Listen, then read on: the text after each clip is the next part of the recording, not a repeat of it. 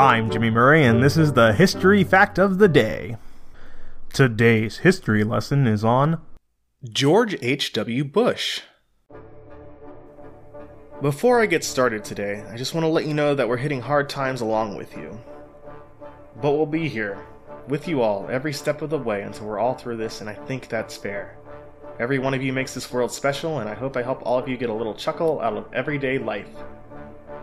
While we're all bored, let's share the jokes and laughter with our friends and family. Without any further ado, George Herbert Walker Bush, born June 12, 1924 and dying on November 30, 2018, was an American politician and businessman who served as the 41st President of the United States from 1989 to 1993.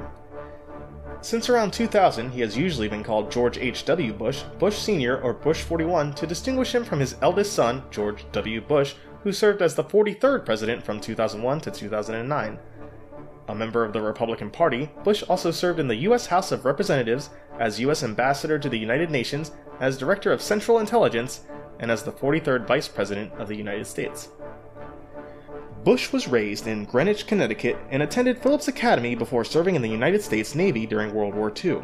After the war, he graduated from Yale University and moved to West Texas, where he established a successful oil company. After an unsuccessful run for the United States Senate, he won election to the 7th Congressional District of Texas in 1966. President Richard Nixon appointed Bush to the position of Ambassador to the United Nations in 1971 and to the position of Chairman of the Republican National Committee in 1973. In 1974, President Gerald Ford appointed him as the Chief of the Liaison Office to the People's Republic of China, and in 1976, Bush became Director of Central Intelligence. Bush ran for president in 1980 but was defeated in the Republican presidential primaries by Ronald Reagan. He was then elected vice president in 1980 and 1984 as Reagan's running mate.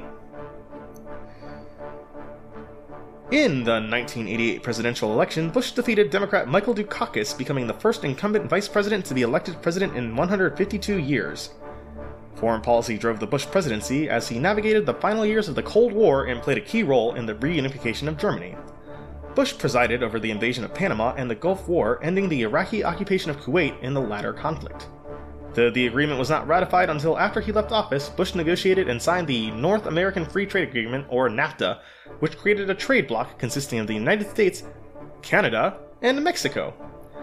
Domestically, Bush reneged on a 1988 campaign promise by signing a bill that increased taxes and helped reduce the federal budget deficit. He also signed the American with Disabilities Act of 1990 and appointed David Souter and Clarence Thomas to the Supreme Court. Bush lost the 1992 presidential election to Democrat Bill Clinton following an economic recession and the decreased importance of foreign policy in a post-Cold War political climate. After leaving office in 1993, Bush was active in humanitarian activities, often working alongside Clinton, his former opponent. With George W. Bush's victory in the 2000 presidential election, Bush and his son became the second father-son pair to serve as the nation's president, following John Adams and John Quincy Adams.